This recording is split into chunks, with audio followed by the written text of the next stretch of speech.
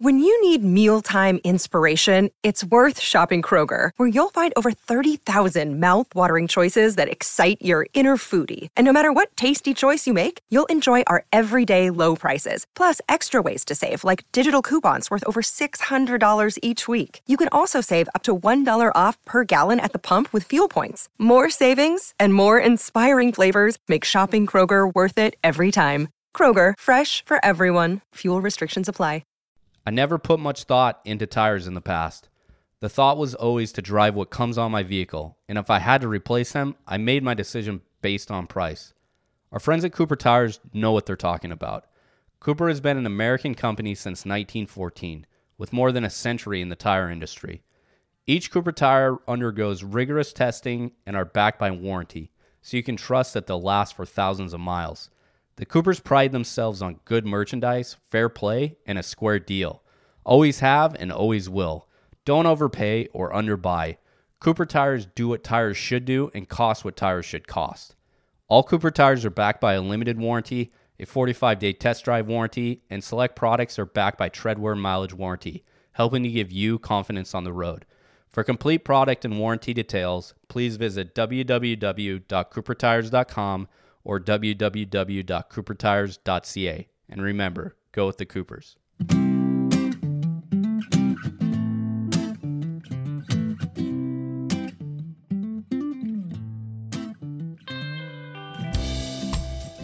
Ladies and gentlemen, welcome back to the Crash Course Podcast. Today, we're going to an October 2019 interview that Solly did with Bill Coore over on the main NLU pod. What I wanted to do is compile all of these amazing architecture interviews that Solly's done over the years and put them in the Crash Course. We're going to start out with Bill as he discusses the work that they did at Pinehurst No. 2, a little bit of Sand Hills, Kapalua, Bandon Trails, Sheep Ranch, what Pete Dye meant to him in his design career, and a lot more. So please enjoy. Ladies and gentlemen, welcome back to the No Laying Up podcast. Joined today by someone we've wanted to have on for quite some time. It's Bill Coore from the Coore and Crenshaw Design Group. Bill, thank you so much for joining us. I think we actually caught you at home today. How many days a year are you actually home? Oh, gee, Chris. Well, first of all, thanks for having me. I really appreciate it. And you would think I would know the answer to that question easily, and I don't. Obviously, it varies, but I'm generally gone from home, over 200 days a year, and usually more in the 220 or 30 range. And is that number getting any smaller later in your years? Not really. It's been pretty consistent, Chris, and I'm so fortunate too. My wife has her own business. She travels a great deal still as well, but we work our schedules out as much as we possibly can to travel together. And then, of course, when we're home, we just stay home. People kid us all the time. So, well, where do you go? Where's your favorite places in Scottsdale to eat or go or this, that, and the other? And we just go home. It's when we come home, we stay home. All right. Well, I know you are a busy person. We appreciate your time. Got a lot of topics to discuss here, but I want to start broad. It's what we typically like to do, and kind of understanding where your background in golf comes from, where your passion for architecture comes from, and kind of, I know you worked with Pete Dye. I wanted to know what your timeline was for your introduction into the golf industry and what made you want to work with Mr. Dye as well. Well, Chris, I'd been exposed to golf, as a young person growing up out in the very rural part of North Carolina, not near any cities or really any significant towns in terms of population. But my next door neighbor, we lived down a dirt road. We were like, there was one other house on this dirt road besides the our two homes, but he enjoyed playing golf, and so he's the one who got me exposed to it first.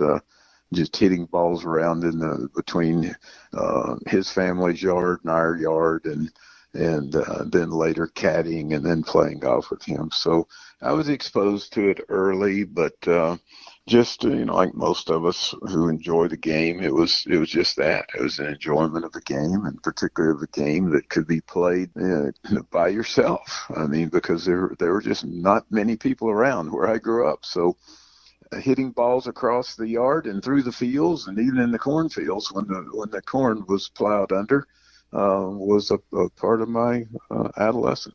a lot of us have played a lot of your golf courses, and I just want to kind of get as best I can an understanding of where you got your inspiration from. Was there anything you played kind of or encountered in your younger years that kind of made the light bulb go off for you in terms of, what you really liked about golf courses and why you wanted to design them yourself? Well, there was, Chris. I mean, growing up in Davidson County, North Carolina, I played basically public, very, very inexpensive public golf courses. To say they were rudimentary would be a vast understatement. But that being said, my neighbor took me a couple of times when I was young to Pinehurst and played, and then later when I was in high school and in college, I would continue to go back to Pinehurst, particularly in the summers, which was their at that time in their the history of Pinehurst. That was their slow period in terms of resort guests. So the fees were heavily discounted, and you could play all the golf you wanted to in one day. And we would often, if somebody had a car, we would often drive to Pinehurst and play 54 holes a day carrying our bags. So without question, playing at Pinehurst, not just on number two course, but the others, was my first introduction to what interesting golf and interesting golf architecture is all about. And I can't truthfully say I was aware of it, or not significantly aware of it at the time, but as the years went by and I kept becoming more and more exposed to that type of golf, it became a cornerstone of what I later came to believe was, really interesting and enjoyable golf and golf architecture. Well, what was your next step from there? Did you become, a book reader? How did you kind of learn more about it, and what really inspired you to do that? Well, I went to school at Wake Forest, Chris, and there again, Pinehurst had, I guess you'd say, was the introduction into interesting golf and golf architecture. But then while at Wake Forest, Old Town Club, a Perry Maxwell designed course that's immediately adjacent to the campus at Wake Forest, and was open to the students at Wake Forest at the time. It probably still is, but I would go there every chance I got, carry my clubs across the campus and right onto the golf course and begin playing. And the influence of Old Town Club in Winston-Salem, and combined particularly with the influence of number two course at Pinehurst, were without question the cornerstones of my appreciation for golf and especially golf architecture. Wow. Well, we'll get to some of those, but it had to be pretty thrilling for you later in your life to get a chance to do renovation work at both of those golf courses. But you were a lot of people that are making big waves in the golf world these days worked for Pete Dye. I'm curious, how did you end up working with Pete Dye, and did you cross paths with any other big names while doing some shaping and work with Mr. Dye? Well, Chris, I had really no ambition or intention or even thought of being in the golf course design business when I was playing golf, in my early years, and then even when I was at Wake Forest. It was I'd actually planned to be a university professor and play a bit of amateur golf. That's what I sort of envisioned would be a nice way to go through life. And but I spent a couple of years, well, more than almost 3 years actually, in the Army. Uncle Sam decided I should do that instead of going to graduate school after I graduated from Wake Forest. And when I was about to get out of the Army, Chris, that I saw a course that Pete Dye was doing, a public golf course called Oak Hollow, not too far from where I lived in North Carolina. And it was very different. I didn't know who Pete Dye was. I'd never heard the name. I knew nothing like that. It was still in the era of Robert Trent Jones Sr. But I saw this golf course. It was so different. It was very much of the Harbor Town type mode, and shorter golf course based on finesse with quirky things like railroad ties and pot bunkers, and just so different than what was prevalent in terms of the courses that were being put forth at the time. And I thought, wow, this is interesting. And it got me thinking again about playing golf at Old Town, playing at Pinehurst, playing at different places, and thinking, this is neat. I wonder how you do this. And I had no clue, but I was then coming upon that, that watershed event, I guess, of having to decide, am I going to go to graduate school or am I going to do something different? And, once you're away from school for 2.5 years, it's not necessarily the easiest thing to just go back. And I was fascinated by what Pete was doing there. So I badgered a guy on the maintenance crew to give me his phone number. And I started calling Pete just out of the blue. He was very polite, but he was certainly not offering anything. But one thing led to another. I finally convinced him that I really would like to work on a golf course if you were doing one, and anywhere remotely near where I lived. And then not too long after that, he did start the Cardinal Golf Club in Greensboro, North Carolina, and I could drive to that from my home. And I was fortunate enough, Chris, for whatever reason, I think it's because I just aggravated him so much probably, but he just finally, he told John Gray, who was the construction superintendent on that job, he says, give this guy something to do. So I started as a laborer and then an equipment operator and one thing and another. And, it went from there. But up until that point, I was really extraordinarily ignorant when it came to golf architecture. I just knew what appealed to me in terms of certain features of golf courses, but I'd not studied it that much.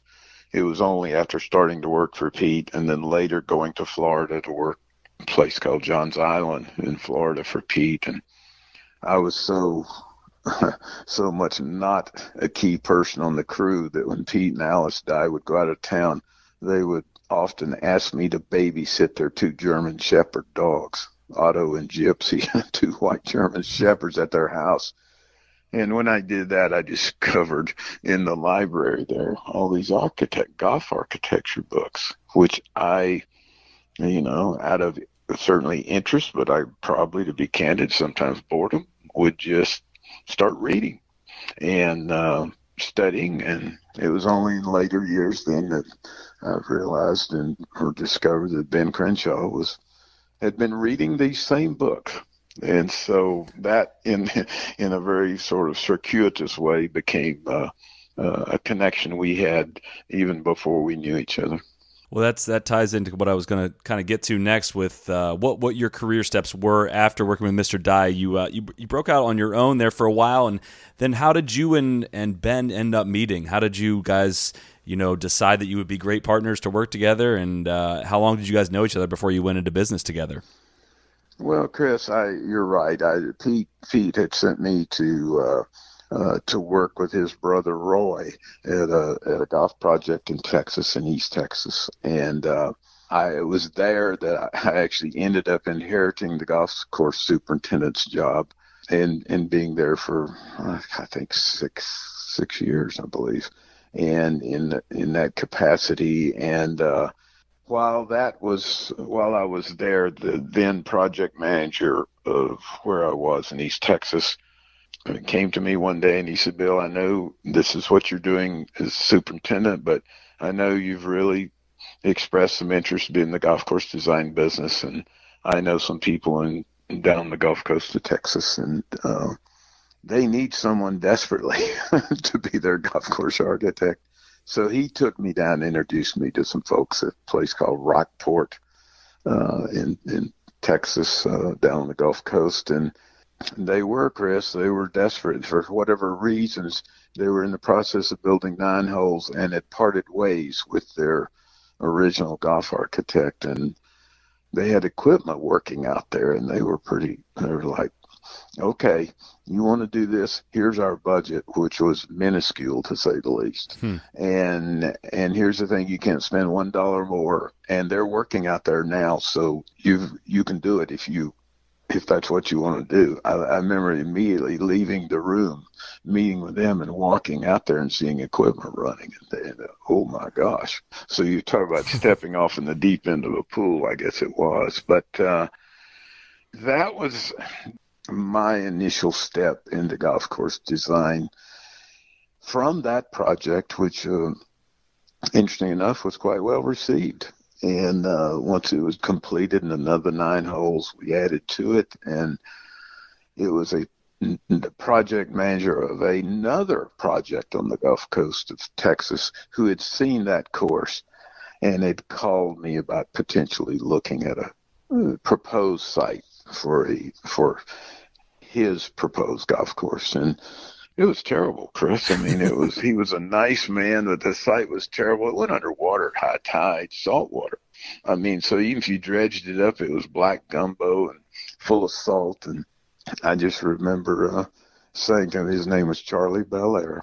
And I just remember saying, Charlie, I so appreciate you thinking of it. We just can't build a golf course here. And he said, okay. And then he asked me a question that I'd been asked a number of times before, Chris. Is like, you've done this interesting golf course, but obviously no one's ever heard of you. And why don't you work with a well-known player? And it wasn't something I'd given really much thought to, nor was I particularly interested in, to be perfectly candid, Chris. So I sort of passed it off, and he said, well, if you could, though, who would you work with? Well, this is 1984, and Ben had just won the Masters, literally probably a month before this.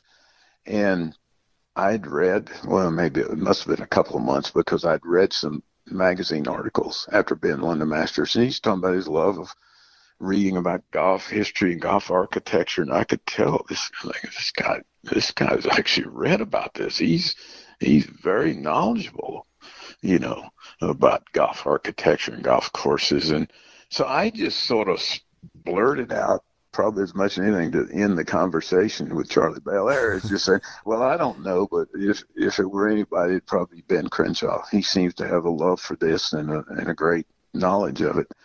Lo and behold, Charlie Belair took it upon himself to call Ben's then business manager, trying to get Ben and I to come together at his project that I had, recently looked at. Charlie Belair calls me back and he says, Bill, he said, Ben Crenshaw is coming down here on such a date. Would you come, and I want to get the two of you together? So that's in essence how it happened, Chris. Ben shows up on the Gulf Coast of Texas. I show up the same day. We'd never met each other. We're introduced. We're there. We go out to look at this site. Of course, Ben looks at it. And immediately, he goes, well, you can't build a golf course here. He says, this is fine for coastal development of homes, but not for golf. And so there's a whole another backstory of this I won't go into, but it just ended up being that Ben and I ended up spending the rest of the day together, just talking about golf architecture and stuff. And Ben had heard about the course that the guys and I had done on the Gulf Coast, and it was, it was within 20-minute drive. So we drove over and we walked around the golf course we'd done. And Ben was talking about, he'd heard about it, he liked it, and that sort of thing. And for the rest of that year and the majority of the year after, 84 and then 85, we would just have reoccurring phone conversations about golf architecture and courses. And we met a few times, and we'd go walk around a few golf courses, and there was never any discussion about working together. That just sort of evolved out of this, what became, a mutual interest in the subject of golf architecture. And to this day, Chris, and I've said this before, but I can recall no great event or dinner or too many beers or anything else at which point we said, why don't we do one of these? There was no absolute moment that occurred. It just sort of evolved into, well, maybe let's just see if we thought about doing one of these courses together, how would we go about doing it? And we went from there. So it really was an evolutionary thing. Well, yeah, that's interesting, is because, in my personal experience, I don't want to put words in your mouth here, but most players, especially top players, just have suspect histories designing golf courses, and that maybe they don't have the best understanding of how 99% of amateurs, play the game, and they just don't come from that, core experience that you had, like learning from a seasoned architect, right? I mean, they've seen golf courses that they like, but, it might be because that fits their game for a tournament style. So I was always curious, now that's a good question for Mr. Crenshaw too, of just how his understanding and appreciation for golf courses, where that comes from, because a lot of professionals don't really have an architectural mind, at least from like a playability and a fun standpoint. I can't think of too many golf courses I've played that famous players have designed that are as fun and entertaining and engaging as the courses that you guys create. But how does it work between the two of you? I mean, how does the work get divided up? And I mean, I imagine it varies from project to project, but is there overriding kind of duty understanding between the two of you? Not specifically, Chris. It's we explore opportunities in terms of if a potential client calls or contacts us about the possibility of working with them on a site, and we try to both go see the proposed site and see if it looks like it has potential for golf. And we in the perfect world, we try to go together to do that, or at least both see it at different times. There have been times that we've actually agreed to work on courses where I only saw the site and felt strongly that it was something interesting. And there've been a couple of times where Ben saw the site and thought it was something interesting. And, our preferences and our personalities and our philosophies are very closely aligned, Chris, and our preferences for property are closely aligned as well. So it's been this sort of combination of studying property and then coming to a conclusion, whether it's both of us standing on the site or one of us seeing it and talking to the other, that this is something interesting, we should pursue this. Once that's the case, if there's been any more consistent delineation of duties, it's I've probably historically in our career done most, not all, but most of the routings for the golf courses. And that's very simply, Chris, because particularly when Ben was still playing a lot of golf, yeah, I had more time. Right. And routing a golf course is very time consuming.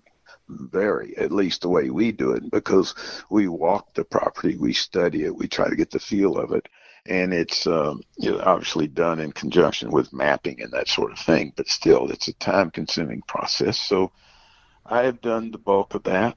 We then study those routings, we make alterations to them, as we walk the ground, with different routing options and potentials, and come to agreement between us. What is the best routing, and what is the best sequence of holes, and then what's the concept that we feel like the golf course should be, to fit the routing but complement the property, and we do that together. So we create the concepts together. We then go through the process with these extraordinarily talented folks with whom we work, on the ground, and we present concepts for the design of the individual features, and holes and the overall course.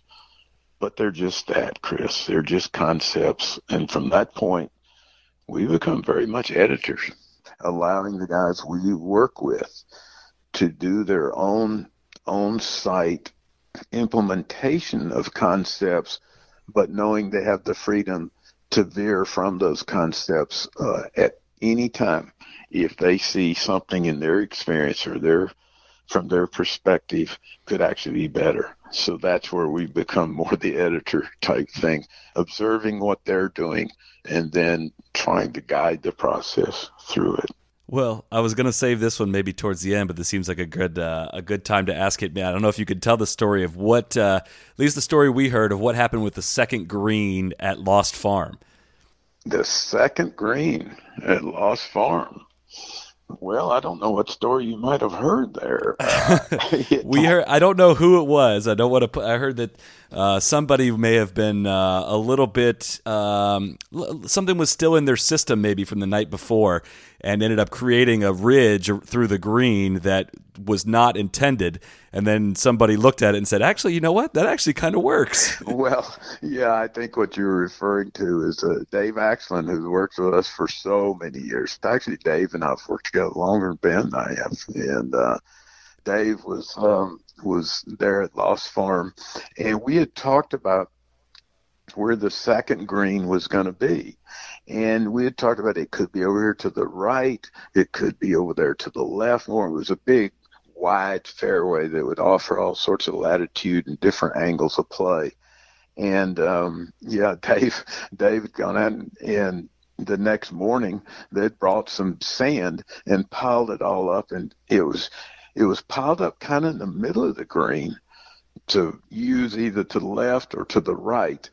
And I remember walking back there and looking at it early in the morning and walking around with Dave and we were talking about right, left, and just knock the sand down. Knock that down. Let's make a ridge, something. Let's see what it is. And Dave literally went down there in a matter of about 2 hours, knocked it around some. We walked back the fairway and looked at it and thought, let's just make the whole thing green. We'll make the part that was going to be the right green is in it, the part that's going to be the left green, and the middle with the dune ridge type thing in it as well. So that's that I'm assuming is what you're referring to right there. And yeah, that was Dave Axland, and that was me standing out there. And it's a prime example, Chris, of how we started with a concept of a green in one spot and then looking at it in the field and saying, well, the green could be here based on how the fairway bunkering is going to be. And then realizing when dirt, or in this case sand, was piled in between those two spots, looking at it and thinking, maybe the most interesting thing of all is to make it all green, a big, wide, shallow green that you could approach, depending on where the pin is going to be far right, far left, or even spot or two in the middle near the ridge, would determine how you wanted to play to the fairway. And then once that happened, that dictated, as we came back the fairway, to do some central type bunkers in the midst of an enormously wide fairway that could present different avenues of play. So that's a bit of what you're speaking of there, Chris. Now, you mentioned their centerline bunkers, and I kind of that's one of the topics I wanted to discuss as well. But people will kind of kid us for how excited we get about centerline bunkers sometimes. But can you explain the concept of the centerline bunker and why that adds so much intrigue to a golf hole? I know some of the I can picture pretty vividly the third hole at Bandon Trails. Great centerline bunker there on the par 5, but why it's a concept you guys use pretty frequently and really well. So explain that to listeners that maybe don't quite fully understand why. Hey, there's a bunker in the middle of my fairway. What's that doing there? Well, they're often so effective in just influencing thought and breaking up the what we so often for over a period of years there saw as the best place to play is the middle of fairway, middle of fairway, middle of fairway. You'd hear that on television. You just hear it. And the fairways got so narrow that the middle of fairway is the only place you could play, almost to be in the fairway. That became a very standardized form of golf, particularly here in America. But Ben and I were both enamored of so many of the old courses that gave you so much more latitude in terms of width of the fairway. But it was not uncommon to see a bunker or a mound, a feature that was some sort of a contour that was right in the absolute spot where most players would most want to be. In some cases, it's the safest spot to be, right in the middle. And so, we would see those old courses with that sort of thing, and we'd read the stories about whether it's at Myopia Hunt Club where they didn't put the bunkers in until they'd go out and watch the players, the best players play the course, and wherever the shots of the very best players ended up off the tee is often where the bunker was placed. And to give the best players to create thought, not just randomly, play between one side and another like kicking field goals, but if there's a centralized bunker right exactly where you most want to be, particularly I'm talking about very accomplished players, then a decision has to be made.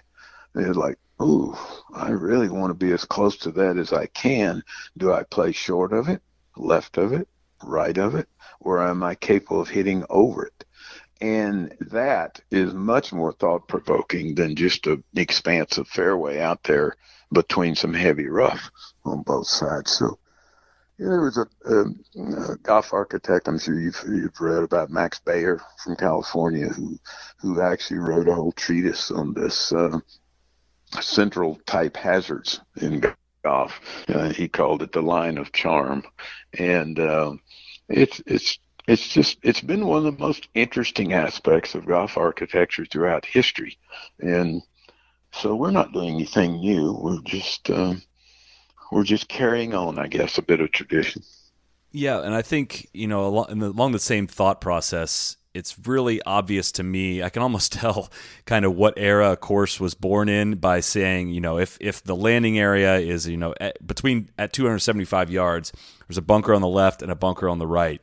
And the question that's being asked is like, hey, hit it between these two bunkers. Or, compared to like some of the places I've played in the UK where they stagger the bunkers along the fairway, the fairway might be lined with, a couple hazards on each side, but they're at different yardages. So you are given a kind of a decision of like, okay, I'm going to go carry this bunker at 220, but I need to stay short of the one at 250, but that's going to bring the one at 235 on the right side into play. And I think that is the big difference is, just giving people that kind of thought makes such a more different experience. You go to some place like, say, take Hazeltine, for example. A lot of the questions are like, hey, I see the two bunkers I got to hit it between. I don't know if I can do it, but that's really my only option here. And that's just not nearly as interesting of a style of play as I think is what we're talking about here. I couldn't agree more, Chris. I could not possibly agree more. I mean, generally speaking, if you create situations in golf that dictate how the hole is to be played, that most often becomes the easiest form of golf for the very best players and the most difficult for the average or lesser skilled players. I mean, you can, for the very best players, you can put something on the right, something straight across it from the left, and even cut off something in front at a certain yardage and just give them a nice, neat field goal or box in which to hit tee shots. And they can do it. It frames it in perfectly visually, and they have the physical skills and talent to be able to hit that shot, particularly once they can focus on it, and they can do it repeatedly.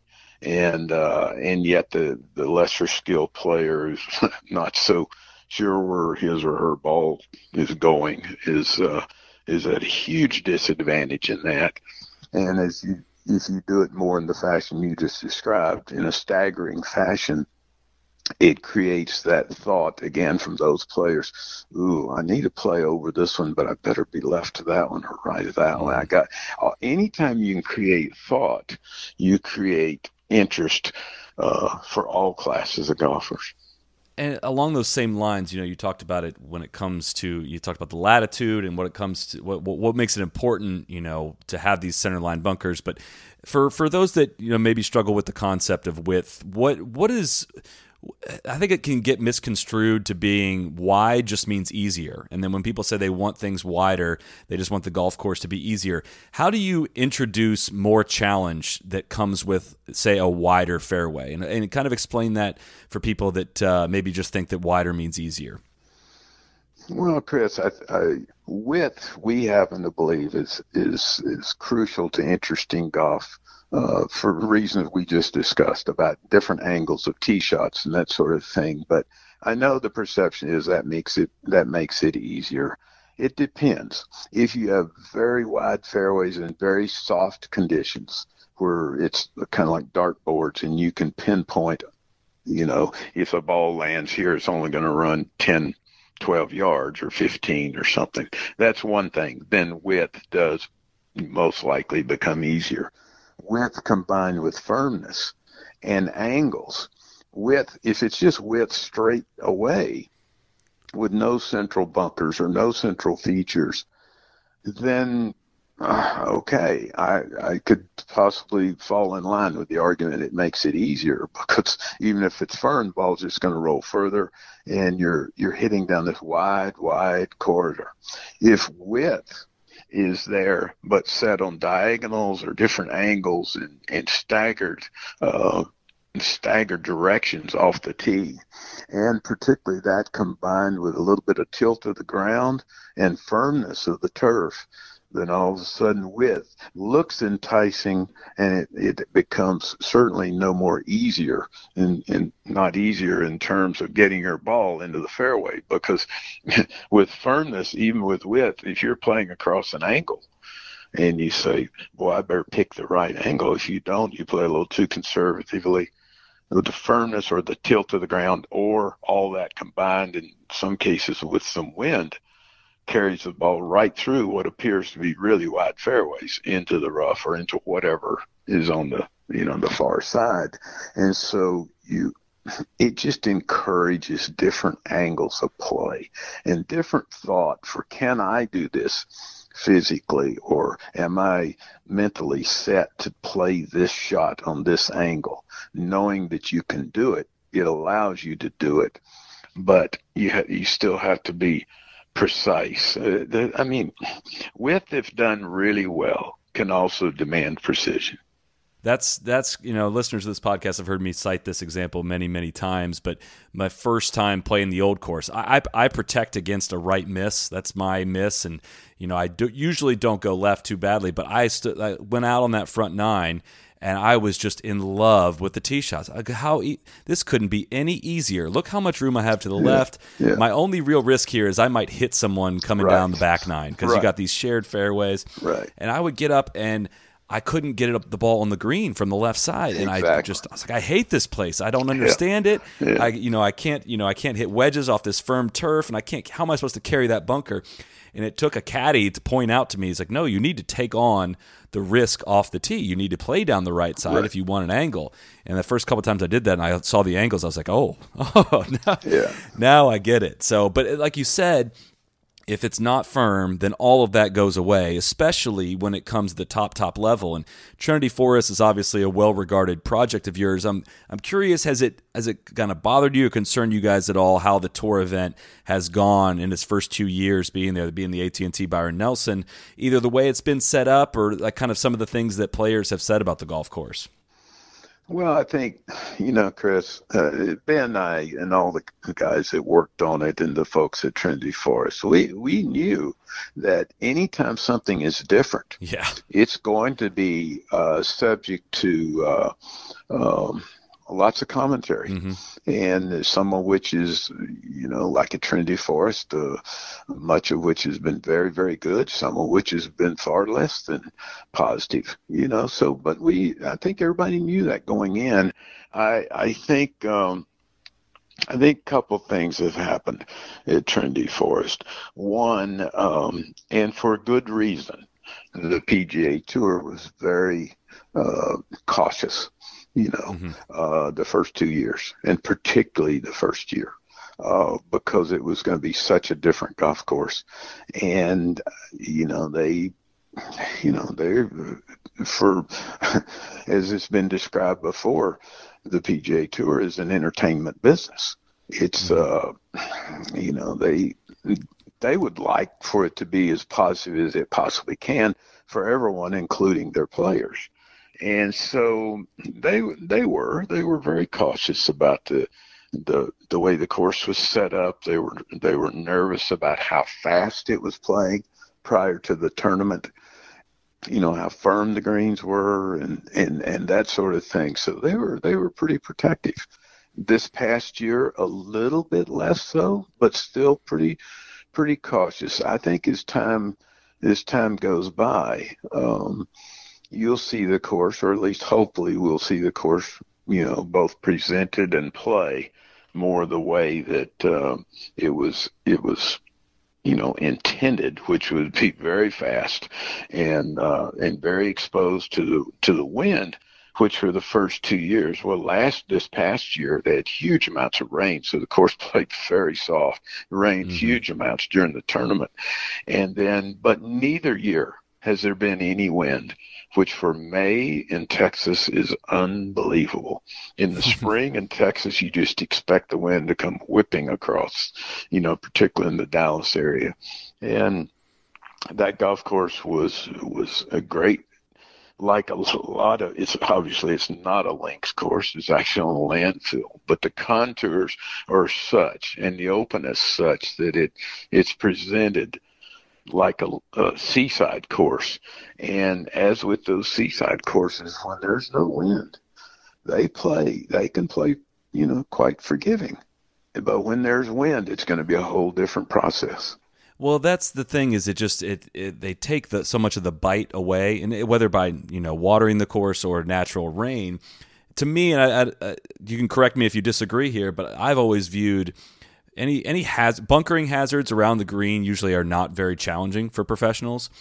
Long rough around the green, or kind of ankle deep rough around the green, stops the ball very close to the green. And what Trinity Forest has is it has contours that are going to make your ball run away from the hole and far if you get on the wrong side of it. We played 9 holes out there in January of this past year, and I just remember the low scores from it, and I was like, oh, we'll probably tear this place up. Yeah. That was most definitely not the case, because it had just tons and tons of bite. So how do you, is that something that, it's something that a lot of, golf fans, maybe not a lot of golf fans, at least us here, really want to see the players challenged in different ways other than just kind of the same format week after week. How do you go about, with the technology as insane as it is, how do you guys factor in for your championship golf courses that you worked on, Trinity Forest, Kapalua? How do you guys go about setting up challenges for professional golfers? Well, I would say, first of all, Chris, Ben and I, neither have, throughout this period we've been trying to build a few interesting courses, we've not really done one that specifically for tournament play. Trinity Forest hosts the Byron Nelson, yes, but Trinity Forest wasn't built, designed for, PGA Tour golf. It was designed for the members, for guests, for people who would be coming out there, charity events that they hold for public situations. And much like Kapalua, the plantation course, was not designed for tour golf. It was designed for resort and people to have fun, and to in both cases to experience a different type of golf where you could play golf on the ground as well as in the air, and where under the right conditions, people who weren't strong enough to get the ball to the green in 2 shots on par 4s could land it short and watch it roll along and eventually get up onto the putting surface, and that sort of thing. Just things that we thought were interesting and you didn't see that often anymore, whether it was back in the, at the very beginning in the 1990s, like Kapalua, or whether it was more recently, like Trinity Forest. So we just felt like those 2 courses, as different as they are, they presented some very, very traditional design concepts and encouragement for styles of play, very individual play, depending on the player, even if they were on very non-traditional type sites. So it was just our way of looking at it and say, we think this is interesting golf, and we think it's interesting golf, first of all, for the people who are going to play it on a regular basis. And, oh, yes, now they're going to play a professional tournament on it. We didn't go out to either one, but certainly not Trinity Forest, and say, oh, we need to make it longer, we need this, we need that, because that's a losing proposition, Chris. We can't make the course long enough. Right. A guy from the Dallas Morning News called when we were just finishing up in Trinity Forest, and I remember him asking. He said, Bill, tell me how you and Ben are doing to address the players. It would be here for the Byron Nelson, with how far the ball goes today, and the players hit their tee shots and so on and so forth. And I remember Chris just saying to him, I said, we're making the course shorter and wider. Yeah. And he of course thought I was kidding. Yeah. He starts laughing. He says, no, really, what are you going to do? I said, no, that's it. We're making the course shorter and wider, because if we're giving width to create decisions off the tees, but also if you drive it through the fairways, you're in a bit of a problematic situation. But also to give angles into these greens.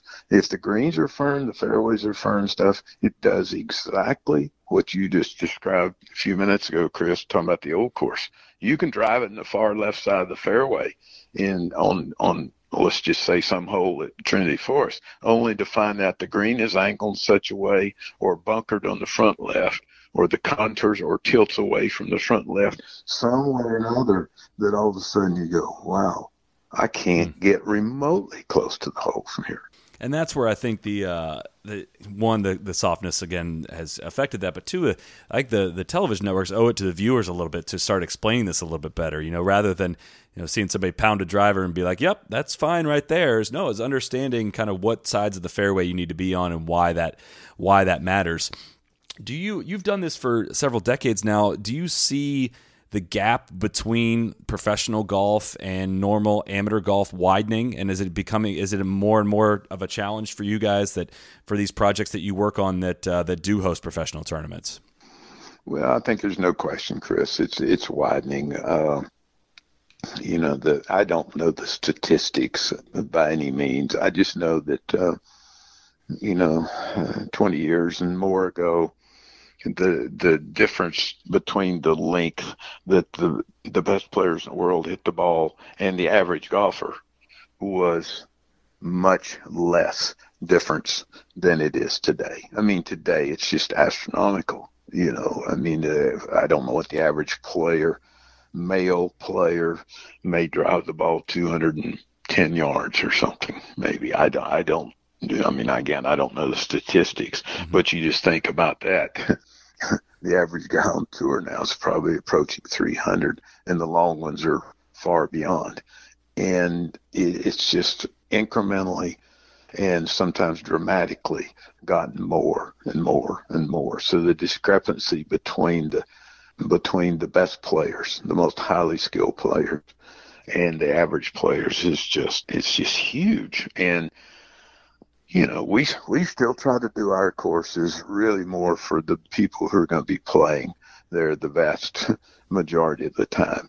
And we feel like if they're done in such a way that with greens contours or with angles of play or bunkering, that sort of thing, and particularly given wind angles, that it's still going to present interesting situations for the very best players.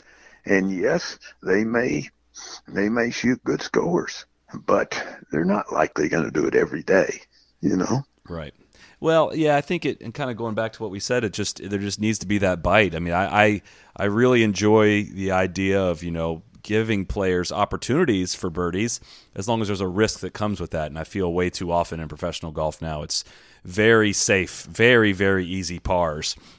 And, it still might be a challenging birdie, but there's just not that, dividing line of, hey, I may make bogey if I go at this pin, but I might make birdie. It just seems for somebody that's done this for so long, does it frustrate you at all, either with some of your own work or some of the people, the architects that you admire? And I personally, I consider golf courses that are, not only are they historic, but they're works of art. I mean, and to see some of them rendered obsolete, does it frustrate you at all? Kind of that we've traded in, for the sake of, I'm not really sure what. I mean, it's a lot of revenue for a lot of people at the top level of the game, but is it frustrate you at all to kind of see where the game is heading technologically? Well, I think without question, Chris. I mean, I think, of course, I'm getting to be a pretty old guy now, but I think you'd talk to almost anyone of my generation or even younger, but who were still exposed to a different type of golf, which was much more strategic and just involved a lot of different thought processes than what we tend to see today. I think we do appreciate what we came to know years ago, and you did. I mean, you had to appreciate watching someone like Sam Snead hit a long iron, or Tom Weiskopf hit a long iron. I'm talking about just amazing. When hitting long irons, very few people in the world could do. And I'm talking about even among the best players, they didn't do it all that well. And it was just incredible to watch extreme talent and the way they would figure out how to manage their own games and get around the golf course. And it seems like the older courses just allowed people different ways to play. They just didn't dictate so much that you have to hit between, you have to hit to a certain distance at least to even get in play. And then once you're at that distance, you have to hit between a point on the right and a point on the left, the field goal again. You have to do that. And then you have to play the green and carry the ball in the air to the green, between two bunkers or over a bunker or something. The greens, it just seems like a lot of the older courses just gave you different ways that said, we're not going to tell you how you have to play.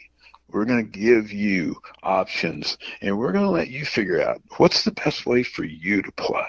And I think certainly in years gone by, when you saw even among the most successful players in the world, you would see really extraordinarily long players, but they could also be mixed with players who literally drove the ball not tremendous distances past the average male golfer, and yet they, some of these players were highly successful in tournament golf, and you could see how you'd go watch them play and just watch how each type of player would go about his business, and I think that's quite frankly, I think it's much more interesting to watch women's golf. Yes. Because I think you still see that today. You see long players in the women's game, but you also see finesse players, and they're, and the ways they manage to negotiate the hazards of a golf course, and it's really quite fun to watch. I agree. Yeah, the correlation with driving distance and accuracy. I mean, that's the thing too. These guys are so freaking accurate with the drives, not only hitting them far, but the correlation has never been stronger towards shooting low scores as it is with hitting the ball really far. But I can't believe we made it this far without talking Sandhills or really Pinehurst. But I want to start with Pinehurst. It's probably my favorite golf course to play in the United States. For a place that meant so much to you growing up and finally getting the chance to lay your hands on it, what's that process like? I mean, I know you probably have some ideas of what you want to do. It is a restoration, but at this, with this modern era of technology, you also kind of have to put your own stamp on it. Were you nervous to touch a masterpiece for somebody that like you looked up to as much as Donald Ross in a place that meant so much to you? And did you come into that with a very clear mindset as to exactly what you guys wanted to do?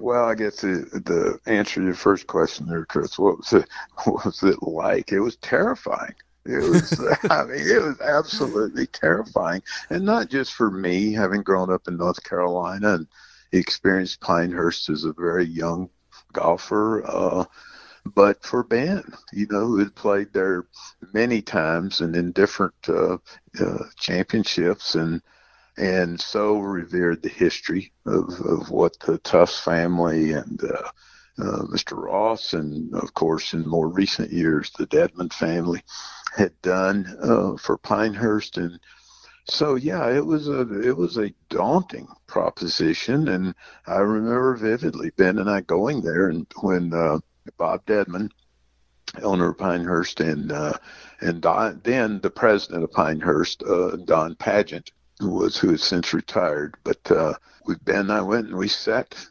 down with them, and they said, guys, we've really been thinking seriously about the possibility of trying to restore number 2 course, and we'd like for you guys to talk to us about it. And I remember Ben and I both, we were just kind of like, well, maybe the first question is, restore it to what?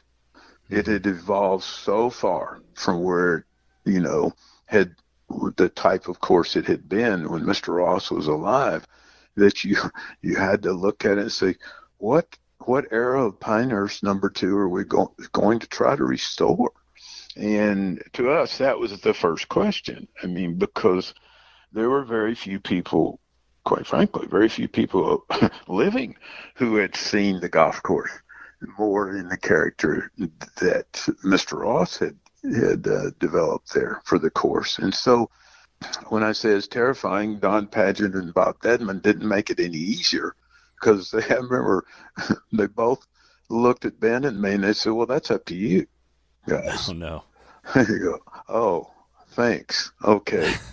Well, Chris, you start thinking about it, though, and you think, number 2 course, its reputation, I think, more than ever, was established, from the time it was first begun until, particularly from 1935, when Mr. Ross redid it in preparation for the PGA Championship the following year.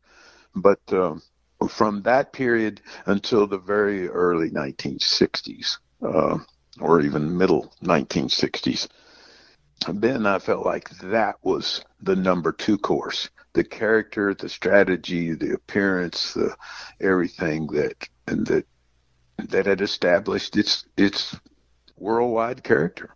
And so we went to Mr. Dedman and Don Pageant and said, this is what we would try to go back to if you're, agreeing to do this. And they agreed with that assessment, and it was, they walked away out on a limb, Chris. I mean, Bob Dedman, I remember him standing out there, because you have to put in the context that Pinehurst number 2 had gone far, far away from what it was from the early 60s back to 1935 or even beyond. And it had grass everywhere. I walked out on one of the holes, when I first went there to look at it, when they first called about possibly restoring it, and I counted 6 heights of cut of grass on one hole. 6. And well, now one of them, in fairness, was no cut, just knee-high native type stuff out there. But 6 different heights of grass on one hole. And most all the sand and wiregrass and things that I remembered as a kid going out there to play and in the old pictures and things was gone. And so number 2 had become more of kind of a representation of Palm Springs than it had a representation of the Sandhills of North Carolina, which it was in Mr. Ross's day. So when we decided to do this, Bob Dedman, and we took out nearly 40 acres, basically 40 acres of turf off that golf course. And I remember Bob standing out there looking as they were hauling grass. I mean, this is good turf being rolled up and hauled off and given to churches and playgrounds and schools and all this kind of stuff. Anybody wanted, basically. I remember Bob standing there going, well, this is either the smartest thing I've ever done or the dumbest. And there was real question about that, Chris, because you put in the context the business model wasn't broken. Right. Pinehurst was doing fine. There were thousands of people coming there. Thousands of people literally still playing golf at Pinehurst number 2, paying rather large sums of money to do so. And we were talking about changing its entire appearance. And we knew there would be people, like you described it, even at Trinity Forest. It's going to be so different. There will be people who will think this is a really, really bad idea. So it didn't come without risk, and particularly for Bob Dedman. Well, and that's kind of the main argument. A lot of people, architecture junkies will, every year that, the AT&T rolls around, they argue that, Pebble needs to be restored and should be restored back to its sandier look. But that it's the same thing. It's like, how do you shut down? When people are going off at $600 at tee time, by foursomes every 10 minutes, it's pretty hard to argue. It's like, oh yeah, that's probably best for everyone if, we just shut the course down for a while and spend a bunch of money tearing it up and can't let anybody play for a long period of time. Right, exactly. Kapalua has just gone through it, Chris. Yeah, I was going to say, let's talk about that one then. What, you guys, I forget what year Kapalua opened after you guys. I know it was the early 90s, maybe mid-90s. What had happened to Kapalua over time that, caused you guys to come in for refinement, and what will that look like when people see it in January? Well, yes, Kapalua, the plantation course, opened in 91, spring of 91. And what had happened, Chris, you pretty much hit upon it right there, is Kapalua is very, very popular resort. It's there are golfers wanting to play all the time, and very, very little downtime for the course. And you think about it, I guess 28 years of constant play. And in Kapalua, the grass, you don't have winters, obviously, so it doesn't go dormant, doesn't stop growing.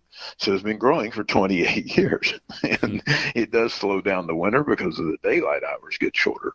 But still, it had evolved over that time period from a golf course that you could use the sweeping long contours of the land. You could use those landforms and the elevation changes, particularly downhill, and most importantly, the wind angles, particularly downwind. You could use those to land the ball far short of the greens, use the ground to get the ball to continue to tumble along and run to the putting surface. And that was the intent of the golf course. It's a very windy site. It's a giant site of a giant scale, the sweeps, the landforms, and then given the wind effects, it needed to be a course of very large scale. And what we tried to do all those years ago was create a golf course that showcased the property, obviously the vistas in the process, but showcase the property and use the land to enable you to play hopefully some enjoyable golf. And it used to be a golf course that the resort player could go play. They could hit tee shots out there. Even if they didn't hit that far in the air, they would start to roll and roll and roll and keep rolling. And as a result, they could reach, holes sometimes in 2 shots and things that they wouldn't likely ever do at home because of the firmness of the ground. And over the years, the golf course changed dramatically. And just by the evolution of turf growing and getting more thatch built up and more softer and softer and holding more water, as the turf became thicker. And so it became a golf course where tee shots would go out there and not roll very far. Mm-hmm. And the course then became far too long for the resort players. And in the process, it became far too easy for the best players in the world who were playing there in the Tournament of Champions. Because if you think about it, the conditions that defend against the best players, like we talked about earlier, are, firmness of ground, tightness of the turf, speed of greens, combined with slopes and wind. Those are elements that can defend almost any golf course. And in this process of evolution with the turf at Kapalua, the best players in the world who could hit the ball easily far enough on any hole, even the par fives, to reach in two. Even with softer turf conditions, they could play to certain parts of the fairway with no fear of running through the fairway into something, treacherous. They could play to the greens aerially with no fear of bounding over, which used to happen in the early years at Kapalua. And so the course just became easier and easier for the very best, and particularly the strongest players, and to play from point A to point B to point C, and with confidence in each of those points. What we hope has happened, because they've regrassed the golf course, being regrown in, people won't see visually, it will look just like the course that's been there for the past 28 years. But we hope that the playability aspects of the course have been restored. And by that, again, I'm talking about the firmness of the turf, the ability to hit shots out there, for the average players who just run seemingly forever. And yet for the best players, make them have to be more thoughtful or more precise as to where they land their tee shots in some of those enormously wide fairways, just to keep the ball from not running 100 or more yards into something where they don't, in a position where they don't want to be. And in again, going toward the greens, restore the idea that, yes, if the pin is in a certain part of these, large greens, you may, if you're into the wind, and particularly a bit uphill into the wind, you may be able to fly it back toward the pin. But you won't be able to do that, no matter how much spin you can put on a ball, if you're playing downhill, downwind, and the grain of the grass is growing toward the oceans. All those things work in the same direction at Kapalua. And so I think you probably, this year, Chris, if you watched the tournament this year and you went back and watched it from, the early 1990s, I think you may see the course play very, very similar. I was going to say, yeah, it's not getting the ball to go far that concerns professionals. It's getting it to stop. So exactly, not going too far. Exactly, where they fear the runouts is where that's what always makes the British Open so interesting. And I've always said the most interesting golf hole I watched last year was watching guys play the 6th hole at Carnoustie, because they couldn't figure out what to do with it, with the OB left and the bunker down the middle, and they couldn't get the ball to stop. They didn't know where to aim it, but. Transitioning to another job that I know is a popular one you get asked about a lot, and it's kind of a course that is maybe not a lot of people realize is very responsible for kind of changing the landscape of modern golf course design and resorts and everything. It's Sand Hills, and I kind of want to know how you guys got on the radar for building that golf course, and what was your initial thoughts when you heard about a place where there's just no one anywhere near the golf course. How concerned you were about getting people to play it, and what got you guys, what eventually landed you guys at Sand Hills, Nebraska? Well, Dick Youngscap, the founder of the Sand Hills Golf Club there in Nebraska, Dick was a golfer. He enjoyed it. He was more of a recreational, golfer, and but he was an architect. I mean, a real one, building architect by profession, but he had developed a project called Firethorn in Lincoln, Nebraska. It was a Pete Dye golf course, and it was done in the 1980s and was quite successful. It was a combination of a golf club with a very good golf course and some residential. But Dick had a brother-in-law, John Lee was his name, who was a rancher in the Sand Hills. And Dick and his wife Barb would, on a fairly regular basis, go up for family gatherings and things to the Sand Hills.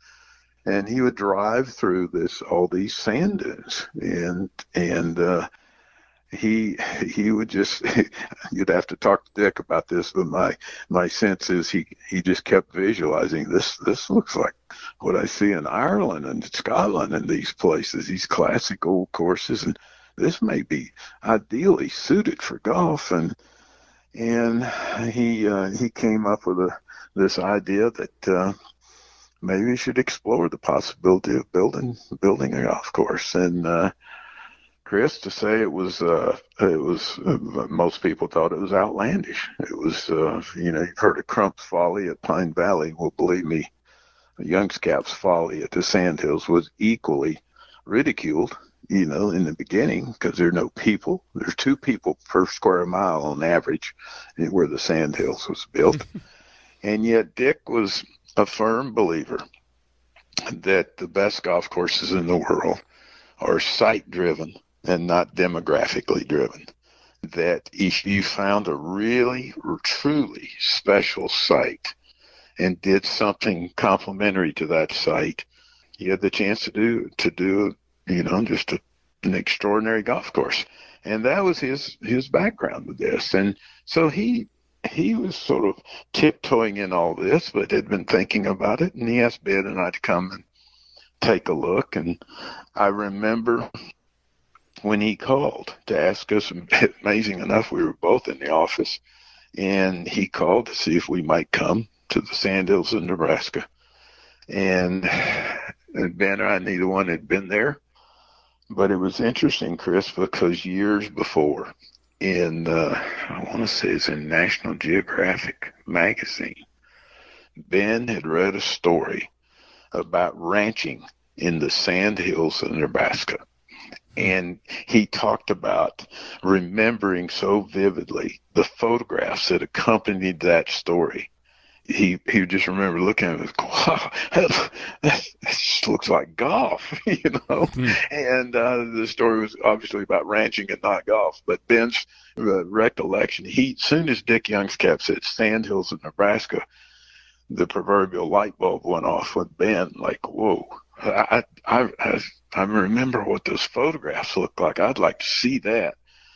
In my case, a very similar thing happened on that same phone call, because when Dick mentioned the Sandhills in Nebraska, I remembered years before I was doing some work at Prairie Dunes, in Hutchinson, Kansas, and Doug Peterson, who was then the superintendent at Prairie Dunes and was originally from Nebraska. I remember walking down the 8th fairway at Prairie Dunes, and just an extraordinarily beautifully contoured fairway in the dunes. And I remember saying to Doug, can you imagine having a piece of property like this to work with? And Doug Peterson turned to me in the 8th fairway at Prairie Dunes. He said, Bill, I know where there's land even better than this. And I looked at him, I said, where? He said, the Sandhills in Nebraska. And, of course, I'd never been to Nebraska, so I thought Nebraska was just a cornfield, flat. And when Doug Peterson said that, and I remembered, because not long, but it may have been 3 or 4 years before that, I was having a conversation with Ron Whitten, the architecture editor, still to this day, of Golf Digest. And Ron's from Nebraska. And I remember asking him, I said, well, Ron, what, of all the places, what's the best land for golf you've ever seen? He said, Sandhills in Nebraska. And so when Dick Youngscap mentioned the Sandhills in Nebraska, I'm thinking about Ron Whitten, I'm thinking about Doug Peterson, and Ben's thinking about the photographs he'd seen in the article about the ranchers. And we both just kind of look at each other, we'll be there. So, yeah, it was, and of course, when we got there, it's just, you have to experience it to believe it. Well, that's the thing is, architects dream of, great sites to build golf courses. But is there, the stories that I've heard from Sandhills, it sounds like your guys' issue was, it was all, I don't mean this lightly, it was almost too good of a site for golf. And that once you got there, you're a bit overwhelmed with the options you have to do a routing. So the story is a bit famous at this point, but how long did you walk the land before you came up with the routing, and how many holes did you guys come up with and different routings did you have before you settled on the final 18? Well, Chris, we made numerous trips up there. I don't, from memory, I don't remember how many. It was over about a 2-year period, because Dick Youngscap was trying. First of all, they had to buy the property. and it was for sale, but they had to put together a group to get the funding to buy the property. Then Dick had to put together another group to get some funding, to build the golf course. And so that was a laborious and time-consuming process that he was going through. Meanwhile, Ben and I were going up there, walking around through all those dunes and trying to narrow it down. First of all, it was 8,100 acres, so you got to narrow it down, and that didn't take too long to get down to 1,000 acres. And then, but still, 1,000 acres is a lot of ground to keep walking over. And particularly when there's no starting point, there's nothing out there. So you have to start here, you have to start there.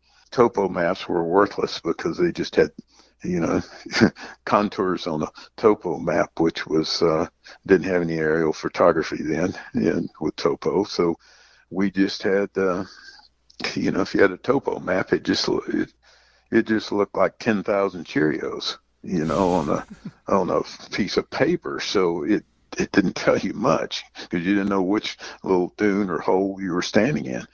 And it was just a process of going up, spending like a week or sometimes 10 days at a time and just wandering about and marking things on the ground and remembering where those were and just trying to put together holes. And yes, there's that what's now become quite, I guess, well-known story that we did. We laid out 118 holes. Actually, you could almost say it was 132, but we eliminated some pretty quickly. But they were on the ground. But obviously, they weren't going to all be there. They crisscrossed each other. As soon as you decide we'll pick this one and that one, you probably eliminated three others, or more. And it was just this process. We had the luxury of time. And so it was a process of wandering through there, putting it together, and then finally at some point saying, this is what we're going to go with. We're going to go with this, knowing, as has well been the case, that people would come up there and say, oh, you could build holes anywhere. Well, that wasn't quite correct. You go walking around through there, you find out you don't build holes quite anywhere. But we knew that we had just one of the world's extraordinary pieces of property to work with. And if we didn't build a truly extraordinary golf course, we failed. It was that simple. And so there again, I've had people say, wasn't building the Sandhills, wasn't that a lot of fun? There's a lot of ways I'd describe it, and rewarding is maybe at the top of the list. Fun, I don't know about that. But just the extreme potential it offered made it again, kind of like Pinehurst, a quite frightening proposition because you knew the odds for failure could be extreme. But no, we put together the final 18 that we felt like we wanted to build, and I remember walking out there with Ben, just the two of us. The course had not officially opened, and he and I were out playing golf on the course, and we were walking along, and we were nearing the end of the round, and I said to him, Ben, is there anything else we should have done? Because the worst thing we wanted to do was to go out after the course was finished and say, we should have gone there. We should have gone here. And I said, is there anything you would change now that we're out here in the midst of it with the finished product? And he said, no, I'm very happy. And I was too, and so, it's just one of those extraordinary opportunities, Chris. And you mentioned the effect it's had on golf architecture. We just knew it was an extraordinary opportunity to do something special, but we never in our wildest imagination dreamed that it would have the effect that it has had on golf architecture. So the effect that I was mentioning that you acknowledged there was what came next, maybe not necessarily next, but the Sandhills was a big inspiration for Bandon Dunes. So I want to know where you've done a lot of work with Mike Kaiser in the 25 years since then. Where did your relationship with him start? And were you guys ever in the running to do either of the first two courses at Bandon Dunes? Well, Mike Kaiser was actually a founding member of the Sandhills. I met Mike at the Sandhills initially. I didn't get to know him. I just merely met him. I didn't know him at all, and didn't really know him, after that. I just remember meeting him there. But Mike is, certainly the Sandhills was influential in what Mike was wanting to do, although he'd already done the 9-hole dunes course, up in New Buffalo, Michigan, which was so well done but was private. And Mike was, he had this desire to find a piece of property to do something interesting in dunes along an ocean. This all tracks back to his particularly a trip he took to Dornoch in Scotland and his love of seaside golf. But Mike was I think he would tell you, you'd have to ask him, but I think he would say that the Sandhills was influential, into his thinking that he would start to pursue one of these things. His difference was he wanted to be public access golf. So he'd spend a lot of time talking Dick Young's cap. And when the opportunity to abandon presented itself, Mike took advantage of that. They got the property, and of course, got David McClay Kidd to do the first course, which was a very good choice and a very good move, and on Mike's part. But I think Mike would be the first to tell you, Chris, he wasn't sure that Bandon was going to be a success. He thought he just wanted to see what this was like to build a course in the dunes on the ocean. And Mike's told me he felt like if he could just break even with it somehow, it would be a success. I'm not sure he ever really in the beginning initially envisioned multiple golf courses there. And as Bandon went the first year and was so successful, it gave reason for Mike to expand and move into what became Pacific Dunes, which was certainly established Mike's principle of its geometric, not necessarily arithmetic progression, in that 1 + 1 is 3, not just 2, in terms of its appeal to bring people. And as Mike would say, you need 2 courses for a destination. And what Tom Doak and Jim Urbina and the guys that did at Pacific Dunes, of course, was just extraordinary. And the combination of that with Bandon Dunes Golf Course cemented Bandon Dunes as a golf destination. And, did Mike consider us to do one of those? Yes, he would say. I would defer to him to give the correct description, but sure. in general, I've heard him say more than once that he did consider us to do the course at Bandon, but we had just finished the Sandhills, and he just felt like he would be better going in a different direction, to not have Bandon be perceived as just, coming along in a line of things that we were doing. And his was absolutely the right decision. That being said, it did lead to later. He did contact us about the doing what became Bandon Trails. And then, of course, later the Preserve, and then here most recently the Sheep Ranch. I was going to say the relationship has worked out wonderfully, but were you guys at all hesitant to be the first inland course at Bandon? Did you, what was that kind of process like for you guys, or were you just pretty much thrilled to be working on that property? It wasn't. It wasn't a serious concern of ours, Chris. I mean, Mike, when he first called, he was very candid about it. He said, "Bill, you and Ben may not be interested. This is not on the ocean. It's going to be perceived as the course not on the ocean." And I remember saying to Mike then, I said, "Mike, let me come out, let's study the property some, and we'll see. If we feel like we can do something that will complement the other 2 courses, that's all we ask. If we don't want to go build a golf course that's going to be perceived as, quote, totally the 3rd course and no one wants to go play it." Now, obviously we didn't want to do that, not just for our sake, but for the sake of the resort. But I said, let's look at it. So yeah, went out and started looking, walking about, and studying it, and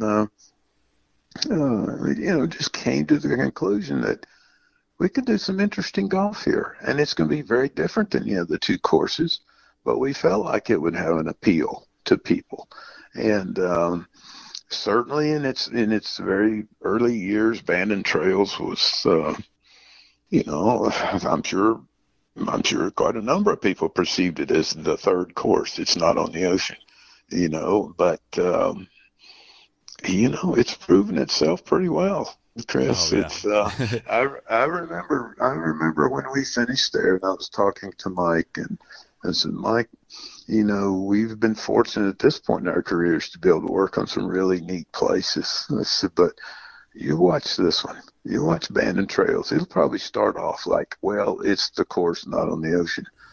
But there's some really neat stuff and detail out there that we think will start to, appeal to people as they experience the course more frequently.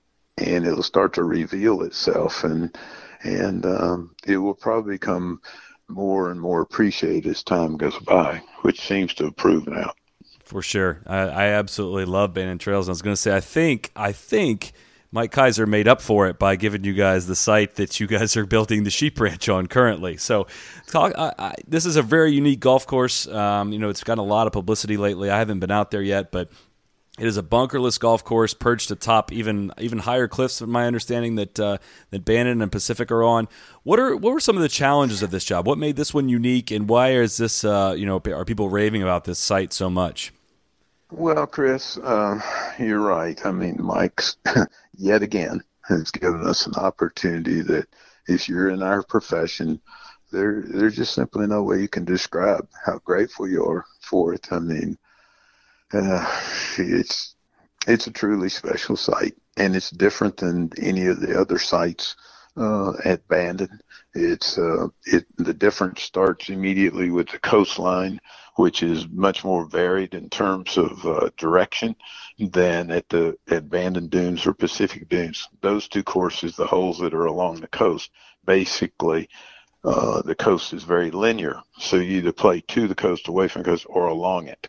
At the Sheep Ranch, there are a couple of promontories that stick out into the ocean that afford the opportunities to play, not just to the ocean, but then diagonally across the ocean back to the mainland, so to speak, and in different directions. And it was a mile of coastline at Sheep Ranch, and it was configured in such a way that it just gave us the opportunity to come to it and go away and come back again, play along it, play, in all different directions in proximity to the ocean. And, it's just something you don't often see.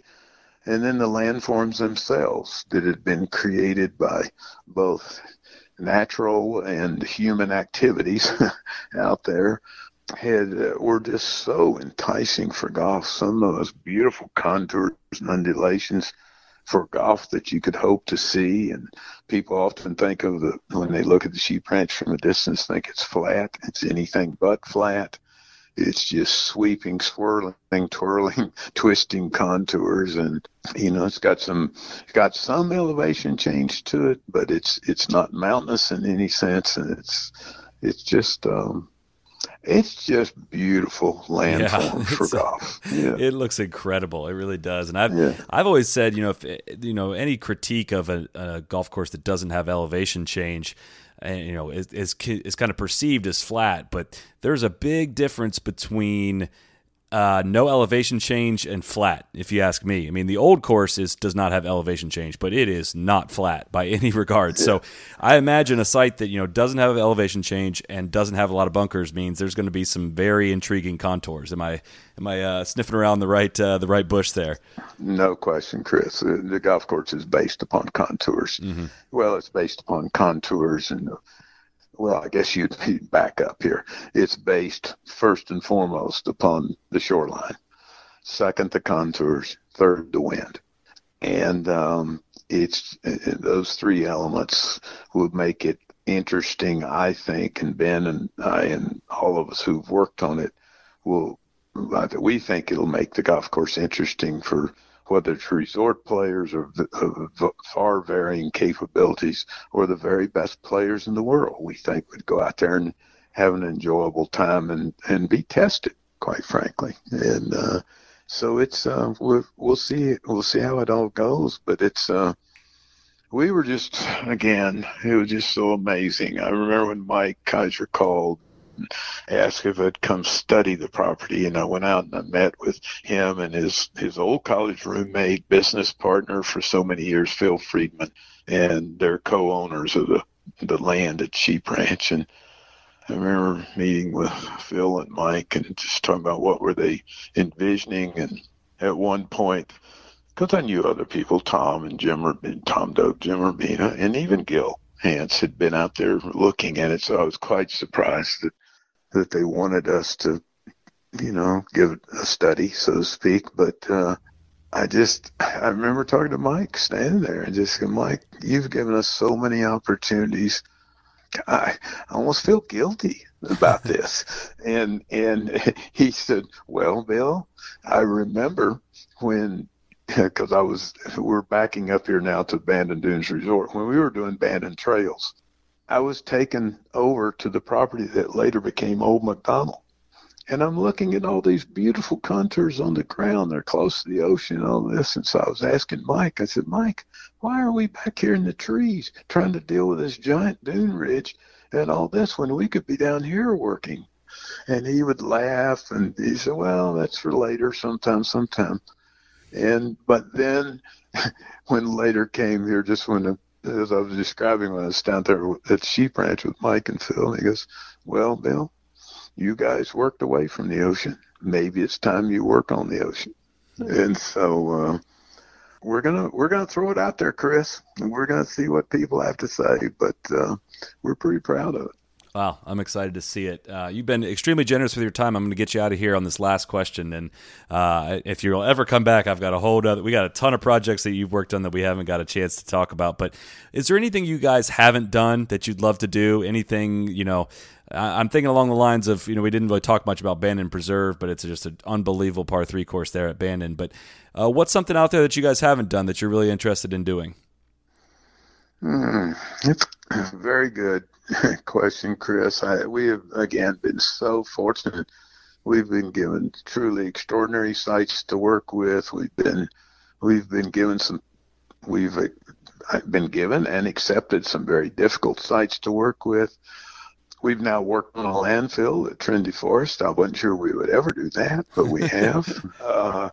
We've done something in recent years, and you just alluded to one of them, meaning par 3 courses, and the preserve at Bandon, and then the sandbox at Sand Valley, and par 3 course at Friars. We've done several par 3 courses before, but all at private clubs, Friars Head, Colorado Golf Club, Boston Golf Club, those things. But Ben and I, for years, because we both grew up playing on par 3 courses and 9-hole courses and different types of, not just 18-hole regulation courses. And we used to talk to potential clients about if they had a property that was interesting but maybe not quite big enough or had some awkward spots or something that would make 18 holes difficult.